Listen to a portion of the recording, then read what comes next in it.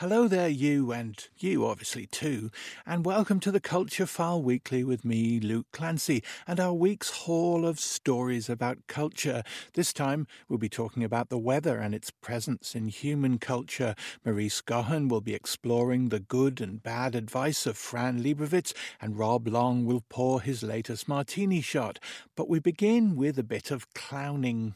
Making contact with and even playing about with strangers in public has long been a part of the art of the clown, but it's yet another flake of culture brushed away by the pandemic. Simon Thompson is a clown whose long training involved stints with the Parisian masters at the schools of Lecoq and Gaulier, but in the pandemic, no amount of deep craft gets over the health advice. So Thompson's latest project has been to take his clown persona, Clown Noir, online as part of the Irish Chamber Orchestra's I Create Online web series. He spoke to Culture File from his Limerick base about the life of a lockdown clown.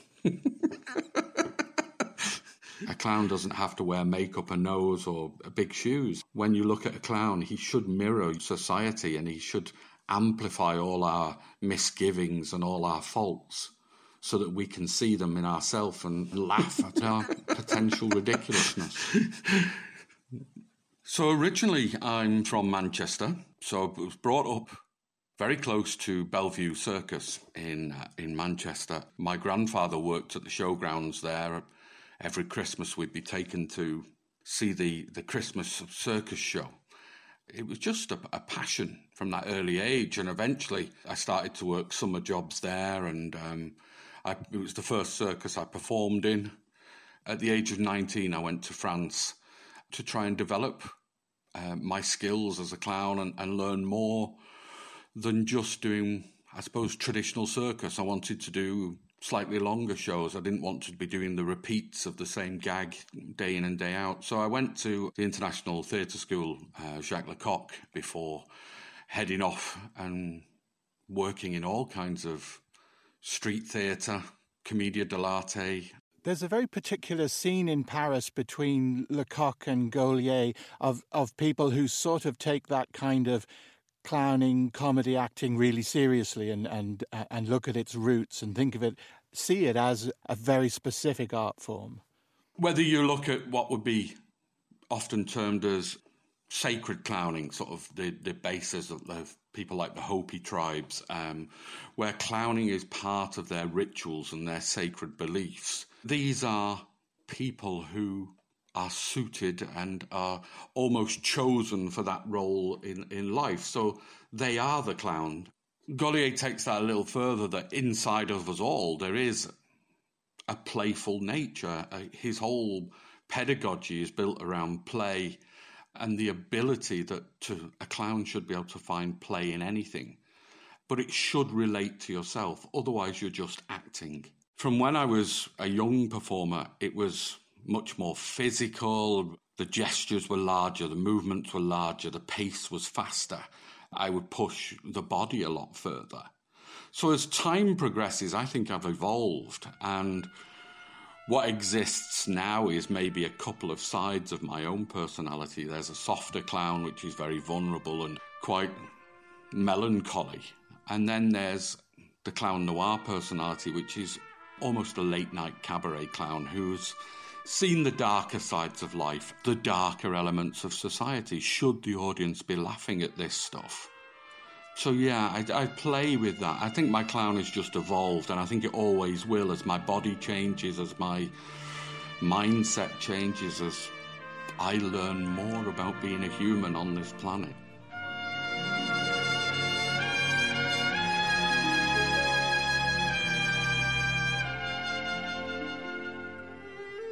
The difference between a clown and society is often we hold on to certain emotions and they stay with us for a time. Whereas a clown, it's very ephemeral. He might feel sad for that split second, but then he moves on and there's something else. So it is a point in time. And I think that's how a clown can reference sadness or loneliness. One, by amplifying it so it becomes not as real. And it creates a slight smile, or it becomes softer. It's not such a bitter pill to swallow. And then by bringing in a lightness and a joy, that's the relief. That's the catalyst that hopefully takes people out of the sadness, the melancholy, the despair. Is that little moment of laughter is just, the relief.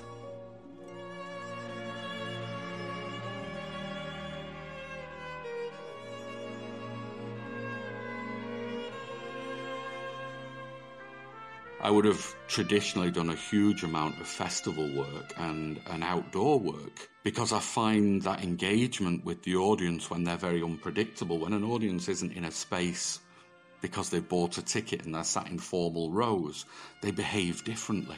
So for me to polish and hone my skills with audience engagement, I always really enjoyed outdoor and unpredictable work.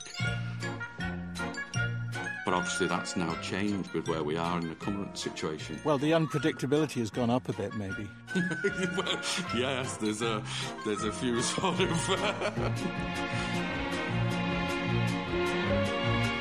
When we do get rolling again, an ability to work outdoors could be quite a boon. Yeah, I think so. I think even the ability to, when it's safe, I mean, I worked just before Christmas in Waterford for Spree, when the shops briefly opened, and we did some safe street performances in Waterford, and you could see on the shoppers passing by the uncertainty and the is this okay? But it added so many new dynamics, because you could see the people in the distance who were smiling, and just, there's an element of normality returning and an element of joy.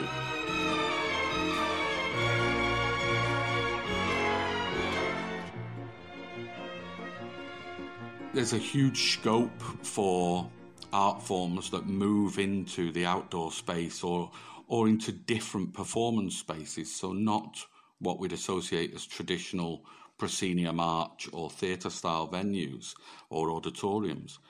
That art forms like clown and various other can present and become a hugely important tool to bring back social conventions.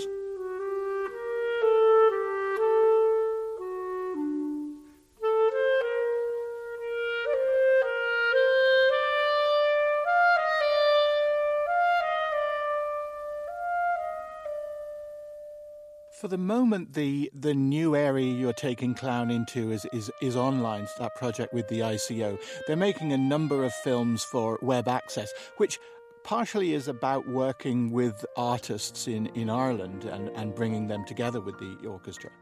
So the I Create series, I think initially it's a collaboration between different disciplines. I was approached with the idea that they wanted to do a mime piece to a piece of classical music. One thing that's come to me is always things are changing, dramatically changing in Limerick, and I don't often get into the city these days, and on the odd time I do, I can see the changes in such a short period of time in the last 12 months. It feels like we've lost a lot of things. We've lost touch, hugs. In the narrative, I was playing with the idea of things that we've lost, we've forgotten. Elements of, is it sadness or is it just, a weariness? But despite all that, I still wanted to show hope and sort of highlight that hope is always on the cards.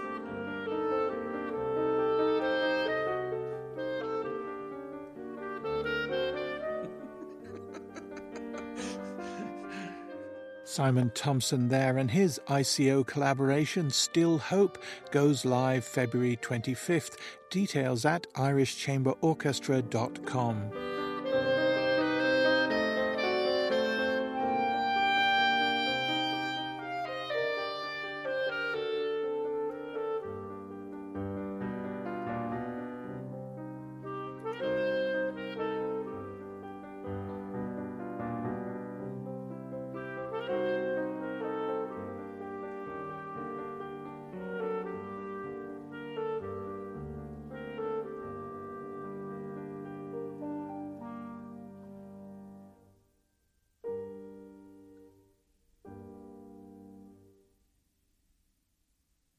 Next, here to welcome the spring is Marise Gaughan, who's been considering a little emotional spring cleaning of her own, with Fran Lebowitz as her spirit guide. It doesn't go well. Lots of bad choices. Lots of them. Statistically, most people have already given up their New Year's resolutions. But who is setting resolutions this year? What psychopath looked at the dump truck that was 2020 and said, yeah, I'm going to start doing couch to 5k this year? If 2020 taught us anything, it was that nothing matters. And call me a glass half full kind of girl, but I believe it's only downhill from here. I am sure by January 2022, we'll look back at 2020 and think, God, we actually had it so good. By 2022, the US will probably no longer exist, and Jeff Bezos will have a dictatorship of the entire world, and his cabinet of ministers will be TikTok stars. Instead of some dystopian tale, Mad Max will be a Disney film we watch to escape from the horrible reality we're living in. I've seen some people do dry January this year, and I thought to myself, God love you. Rome is burning, but you've decided to give up pizza? It reminds me of Pompeii, when that volcano exploded and everybody just went about their normal life as they saw lava literally pour down into their city. And then they were frozen in place. People on the edge of their own extinction, refusing to believe it's happening. How familiar. To distract myself from our impending doom, I've been watching a lot of TV. Saw one great show this month, really incredible.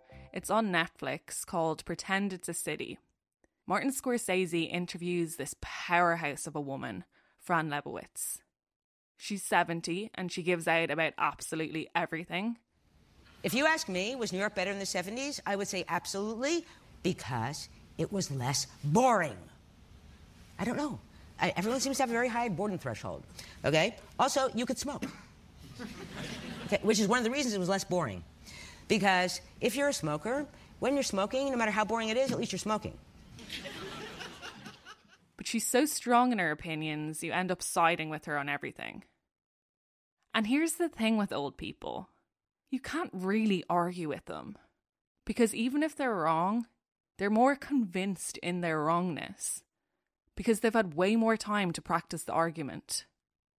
A genius 20-year-old is not smarter than a below-average 70-year-old. I really believe that.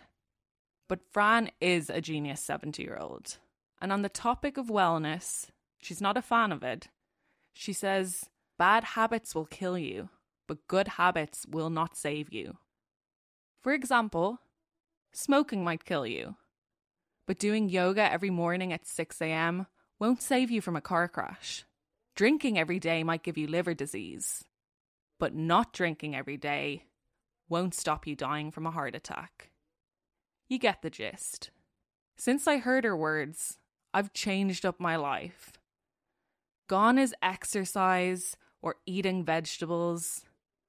I've stopped showering every day. Now I just wake up, smoke a pack of cigarettes, and stew in my own filth. Good habits won't save you, I tell myself, as I order McDonald's for the 10th day in a row. I could be starving to death. I wouldn't leave my apartment at 3 o'clock in the morning in a snowstorm for anything but cigarettes. Still, despite Fran's words of wisdom, I have one habit I've been trying to give up my entire life. And I can't let it go. And I told my mum I'll give it up at 18. And that passed and I hadn't. And then I said 21. And that passed and I hadn't. So then I said 30. And I'm 30 in 2 months. I feel the countdown approaching me. It's now or never. Because my name is Marise, and I am a thumb sucker. I suck my thumb. Every single night when I'm going to sleep, I stick it in my gob. And a lot of times I'll do it during the day too. I've been in business meetings and slyly taken a few sucks just to keep me going. I started sucking my thumb when I was 3 because my mum took me off soothers too soon. So it's all her fault. But now I'm approaching 30 and I can't be someone with wrinkles who also sucks her thumb. It's too mortifying. But there's no blueprint for my embarrassing habit. There's no AA for thumb sucking. Bad habits will kill you, and good habits will not save you, so says Fran. But what about embarrassing habits? She didn't account for them. Maybe bad habits will kill you, and good habits won't save you, but embarrassing habits will keep you up at night. Or maybe they help you get to sleep. I'm not sure the answer on this one, but I do know how hard it is when you're addicted to something that is literally attached to your body. It takes a superhuman strength to ignore something at the end of your hand. I'm not sure even Batman could do that. And if Gotham is going to burn, maybe I'll want the comfort of my thumb in my mouth as I watch the city disappear. You know what? Now that I've mulled it over, I think I'm just going to give up when I'm 40. Marise Gaughan there, not rushing things. And next on the Culture File Weekly, we're going to talk about the weather with some of those who take such conversations very seriously. A new book, Weather, Spaces, Mobilities and Effects, considers our everyday relationship with the atmospheres that surround us, the light, the wind and the rain, and of course the fog that has caught the attention of not just landscape painters, but contemporary artists from Japan to Iceland. Culture File's Rachel Andrews spoke to two of the book's co-editors, Kaya Barry and Maire Borovnik.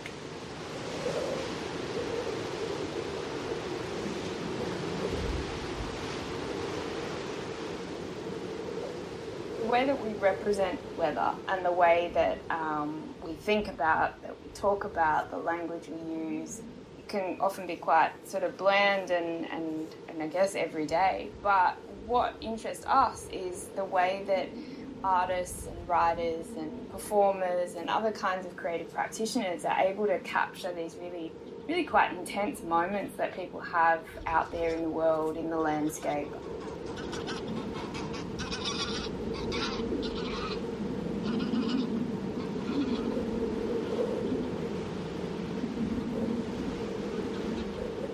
My name is Kaya Barry. I'm a researcher at Griffith University in Brisbane, Australia, and I'm a geographer and an artist. I think if you want to know about the weather and how the weather moves us and how it affects us, contemporary visual arts and performance arts does this really well. You know, it requires you to be present and think about your body in relation to the other bodies in the room and the other kinds of sensations and movements and the way that you interact with everything else that's going on. So artworks where you fill a room with foggy substance, that's really technically astounding. Some of these, they really draw out, you know, attention to not just the environment but to yourself and how you respond.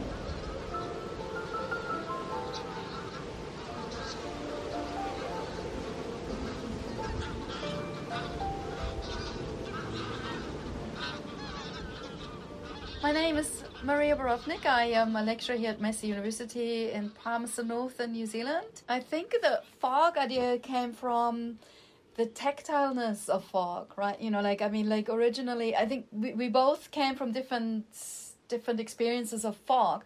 But what we found really interesting was that fog seems to be almost like a being, you know, like something that envelops us. We feel it, we are with it. And at the same time, it also sort of seems to be coming in and disappearing really quickly. And it just creates this sort of immobility. And in the literature, the immobility has been picked up on. But also, it's like beautiful and fascinating and really its own little creator, right? Like it's like with the artwork that is, especially the artwork that Kaya had been looking at, or the installations that she's been working with, you know, like fog kind of has been displayed as something that can come together and is its own being. And that's what was so fascinating to us. And we looked at like this non-human thing, you know, this non-human being, you know, this fog that would communicate with us, but also be with us and then leave us and show us things and feels in a particular way. It's really tactile. So in that sense, fog was really fascinating. There was a few artists that we were thinking through fog. So one of them was the Japanese artist Fujiko Nakaya, who has been working on these experimental fog installations and site-specific artworks for decades. And she has a very famous one that was exhibited in Canberra in Australia, where she's created this garden around a pond and has set up with the help of engineers and some scientists this fog, that a mist that comes out on a timed display. So as you walk through the garden, all of a sudden this foggy cloud kind of envelops you and you can't quite see the path of where you're walking to. There's other artists who've done work quite similar over the years. So the very famous Danish Icelandic artist Olafur Eliasson, he has done a lot on weather, but particularly the really big immersive foggy landscape. So he had an installation in the Tate Modern a few years back, where there was this giant artificial sun orb in the ceiling, and down below everyone could come into the turbine hall and it was just filled with this foggy mist. So it really distorted your sense of place, even your balance, your relationship and distance to the other people in the room. So all of these artworks that we talk about, they all do this in very different ways, but with a really nice attention to the detail of the texture of fog and how it moves and shifts, and it wraps you in and then it spits you back out on the other side. So this sort of disorienting movement was really interesting to us.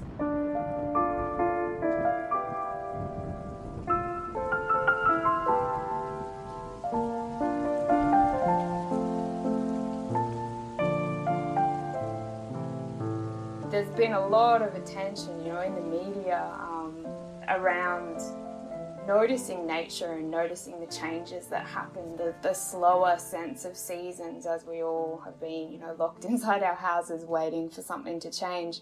But the world's changing around us, and so you see people really noticing the weather. You see a rise of people who are interested in wildlife of all kinds and seeing the seasonal variances perhaps anew or differently. In that sense, I think the pandemic has kind of magnified things that perhaps we took for granted that were right in front of us.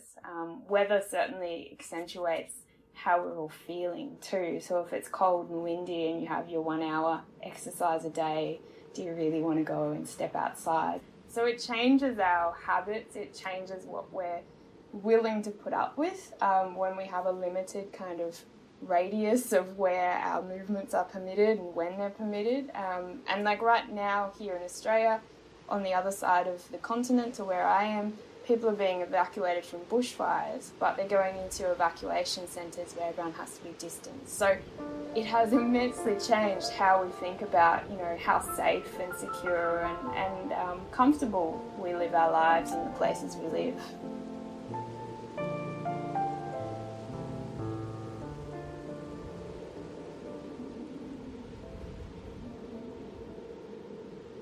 Kaya Barry there ending that report, and you heard also from Maria Borovnik.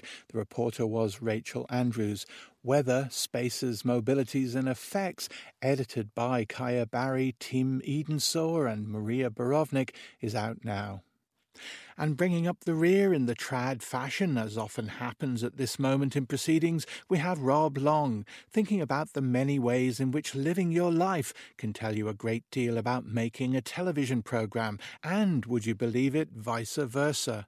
This is Rob Long with Martini Shot.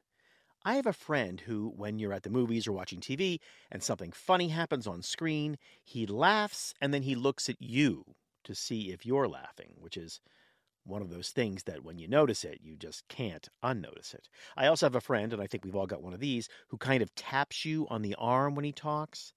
A version of saying, hey, listen to me, even if it's obvious that you are listening to him. Like So I was trying to use miles to get an upgrade and tap, tap. I didn't have enough miles, so tap, tap. I went up to the lady at the gate and I tap, tap. Asked her if there was any room in business, and she said, tap, tap, that there wasn't.